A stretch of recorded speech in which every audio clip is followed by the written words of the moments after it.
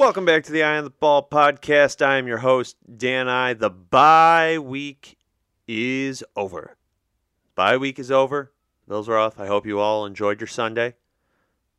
Got out, touched some grass, breathed some real air. The Bills didn't play. The Bills didn't lose. The Bills didn't disappoint us. Always a plus. At this point in the season, it's hard to tell who needed the bye more, the fans or the players. I'm hoping what we see coming in this week against Kansas City is going to be an entirely different vibe around this team. Kind of keeping going what we saw the past couple of weeks, but a killer mentality in the last 5 weeks of your backs are against the wall, and I'd love to see him play like that. But I hope they took that time to rest up and recharge. I spent my Sunday making hot chocolate, passing out hot chocolate, helping kids write letters to Santa. A good day, a good way to reconnect, get away from just caring about football 24/7 and thinking about all the different ways that the Bills can make the playoffs. Because, well, Monday morning rolled around and that jumped right back into my brain, looking at the standings, looking at all the different ways, all the different backup quarterbacks playing ahead of the Bills in the standings right now that they can pass with just one or two bad games. But let's get into it a little bit here. The bye week, congrats to Dawson Knox getting engaged to a Sacred Heart girl, private school girl. Good for him. The Von Miller situation, I'm not going to spend very much time on it at all. There is still too much to be determined. If he did it, fuck him. Bye. Scumbag. If he didn't do it, holy moly. But at this point, you let things play out as they are. I know what I think. You know what you think. We'll let things play out. There's no sense diving into and digging into all of the details that could have happened, might have happened, did, according to a police report, happen. Too much to still unpack there, especially to consider, even from the Bills' perspective, of what this means in terms of contracts and things. You don't even want to go to that level. This is a human issue first. And I could care less about contract and what it costs and salary cap and this and that. The NFL for too long has had too soft of a policy on domestic violence. For God's sakes, Ray Rice was suspended for 2 games until the video came out of him punching his girlfriend in an elevator, and then he was suspended indefinitely. If you're looking for the NFL to be your beacon for morality, you're going to be greatly disappointed. But we'll let things play out. We'll tackle them as they come. He hasn't been much of a help on the field, so for the football perspective of it, no sense wasting time on that. I hope to God it isn't a distraction, and if it is, he handles it like a man and addresses what's going on. But it's really hard to put your faith in a professional athlete for anything other than the sport they play in a lot of scenarios. And this one seems not much different. So back to the football part of things. Let's talk about the Bills and the Chiefs. It is Chiefs week. The Bills with their backs against the wall. The Chiefs all of a sudden struggling, not looking like the lauded Super Bowl champs that we expected at this point of the year. And it really seems like the issues with the receiving core that they have built are starting to show. We saw it again on Sunday Night Football when the Packers held on, beat the Chiefs. The Chiefs have now lost 3 of 5 games, including losses to Denver and Philadelphia. Boy, that feels familiar, doesn't it? Bills lost 3 of their last 5 games with losses to Denver and Philadelphia. Both teams have beaten Miami. Chiefs did it in Germany. Bills did it on their home field. At this point, you look at the Vegas line, Bills are 2.5-point underdogs. And I've been trying to suppress this thought, but I am so damn optimistic going into this game that this is the most vulnerable Chiefs team that the Bills have ever faced. And they match up extremely well against this Chiefs team, looking at how they can be hurt. I mean, to this point, despite all of the struggles, yes, you're a 6-6 team. There's bad decisions, bad moves, bad plays, bad games, bad this, bad that, bad everything. You almost have to wipe it from your memory at this point and think about just the Bills that you've seen the past 2 weeks. The Bills that throttled the Jets and a really good Jets defense, and then a team that hung right with the Eagles to the very end, -1 coaching decision. Using that sample size of the new offense, quote unquote, under Ken, or now that Ken Dorsey's gone and they're working and operating under Joe Brady, this is an entirely different Buffalo Bills team. You're talking they're averaging 33 points over those 2 games and almost 900 yards of offense in those 2 games. If you promised me that that trend would continue, they'd go into Kansas City and they'd put up 450 yards of offense and 33 points, I don't know anybody in the Bills Mafia that would not take that offer. If you told me right now, hand to God, 33 points, 450 yards of offense, excellent. Sign me up. I'm doing it. I don't care what any other factors are. I will take that. Because, let's face it, this is a Chiefs team that has struggled to put up points. They put up 41 against Chicago early in the season at home, which, great, good for them. It's Chicago. But in the past, 2 months, do you want to go back even to the beginning of October? You go back all the way to week 4. They put up 23, 27, 19. They had 2 games where they got over 30 points. Wins over the Raiders and the Chargers. And the Bills also put up 30-plus on the Raiders in the beginning of the season. Their losses, they've put up 9, 17, and 19. Now, against Philly, that was a close game right down to the wire. Green Bay, right down to the wire. The refs getting way too involved in that one. But they got smacked by Denver on the road. They squeaked by Miami by 7 points. And they handled the Raiders. A team the Bills also handled. You really can't separate these teams too much at this point in the season, outside of the fact that one is 8-4 and the other is 6-6. If the Bills play just in the sample size of the last 2 weeks, if they play and match that caliber, I love the Bills' odds in this game. You're talking 2.5-point underdogs. Take a money line at this point. To this point in the season, Josh Allen has matched Patrick Mahomes every step of the way, for all the talk that Mahomes is the gold standard. Allen has 2 more touchdowns, almost 100 more passing yards, a fractionally better completion percentage. Yes, he has 3 more interceptions than Mahomes. But Allen also has 9 rushing touchdowns, and Mahomes has 0. So when you wrap in the total number of touchdowns that Josh Allen has accounted for, he's up to 33, as opposed to Mahomes' 22. And it really speaks to the struggles that Kansas City's offense has seen. They can move the ball, but they just don't have the weapons that they used to have.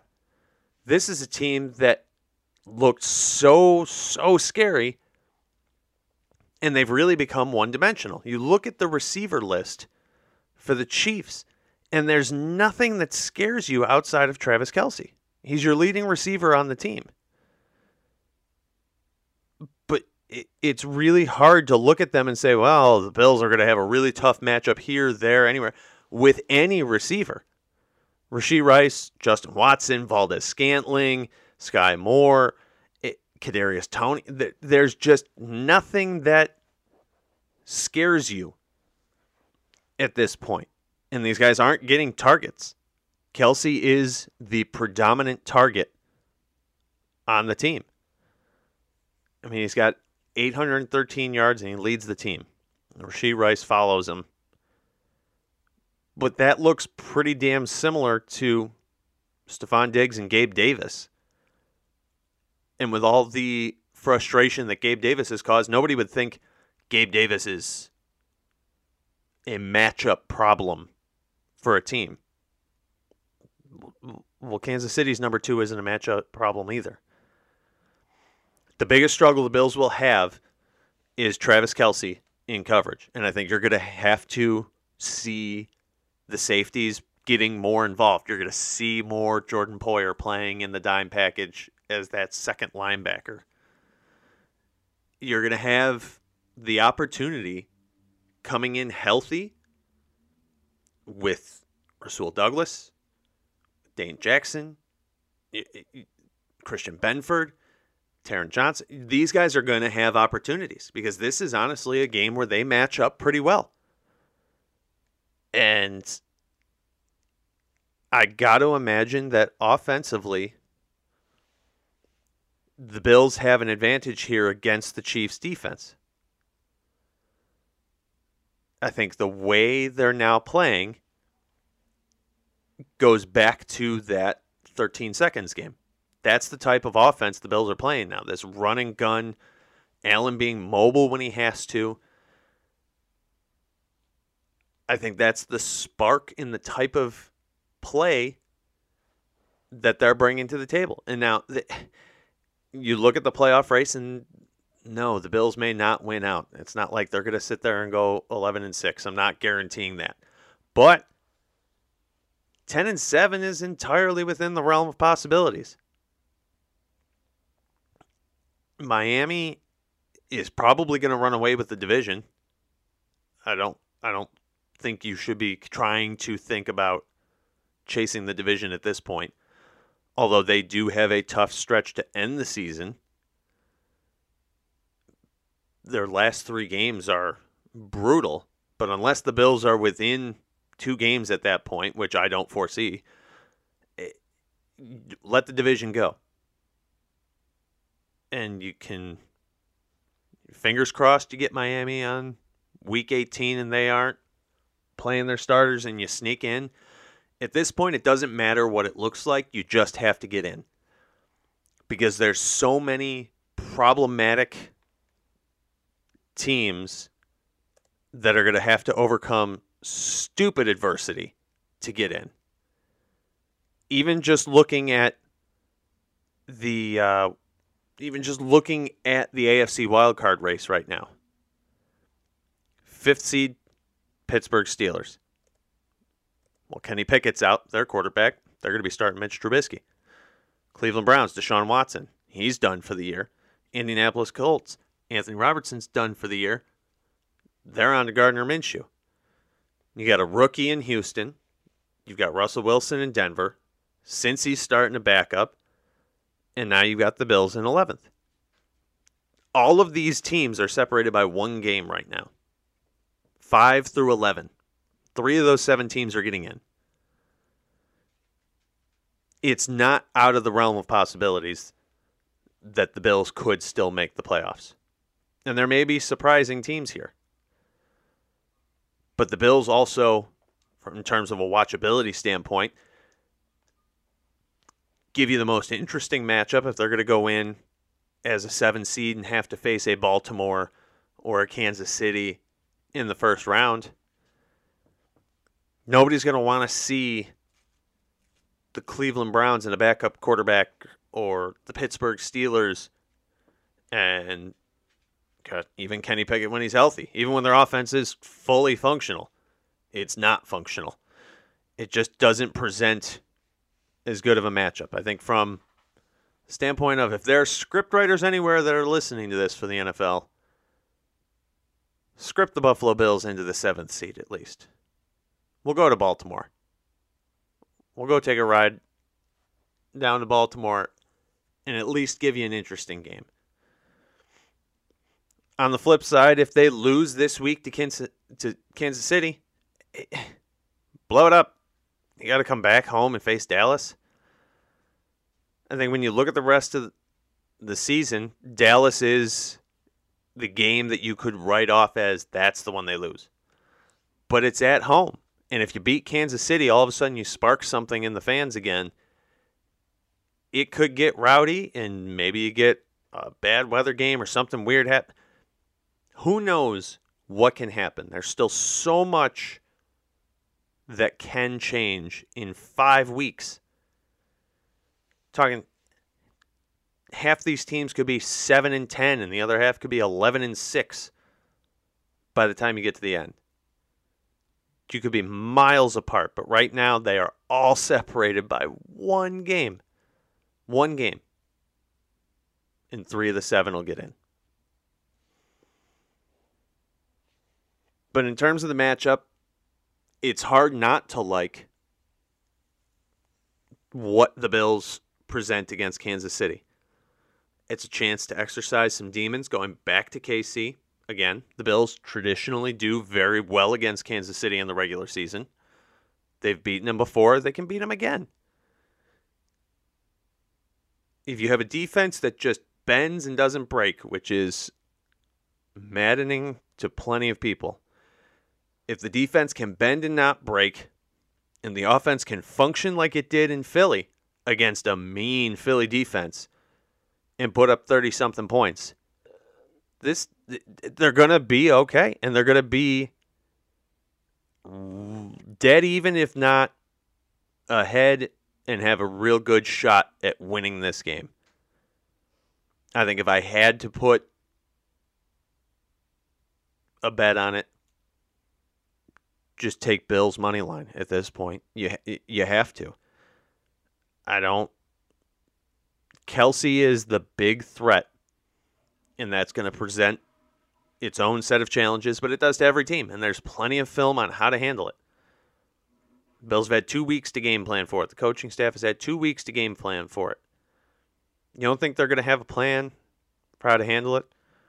The rushing game is Isaiah Pacheco. That's it. They don't have anything else. And even then, he's averaging a half yard less per carry than James Cook and has 50 more yards than him on the season. James Cook is just as good as Isaiah Pacheco. And I don't think there's a massive threat there when you got Terrell Bernard in the middle for the Bills. I think you continue to see a linebacker rotation. I think you continue to see by committee on the D-line. And I think the key, once again, is get some pressure in Mahomes' face. Because if you can get to him, you're going to force some bad decisions, and they don't have the level of talent at receiver to make up for that. They have in years past. Bad decisions, but you can overthrow it because Tyreek Hill will catch up to it. And you can make things happen because of the weapons you have. They don't have that anymore. And the Bills' defense has an opportunity to make a little bit of a statement here when you've got CeeDee Lamb and Dak Prescott and Tony Pollard and the whole Dallas gang coming to Orchard Park in 2 weeks. But we can think about that. They can't think about that. You have to focus right now on one game at a time, what's right in front of you. And if they beat the Chiefs and they go to 7-6 and knock the Chiefs to 8-5,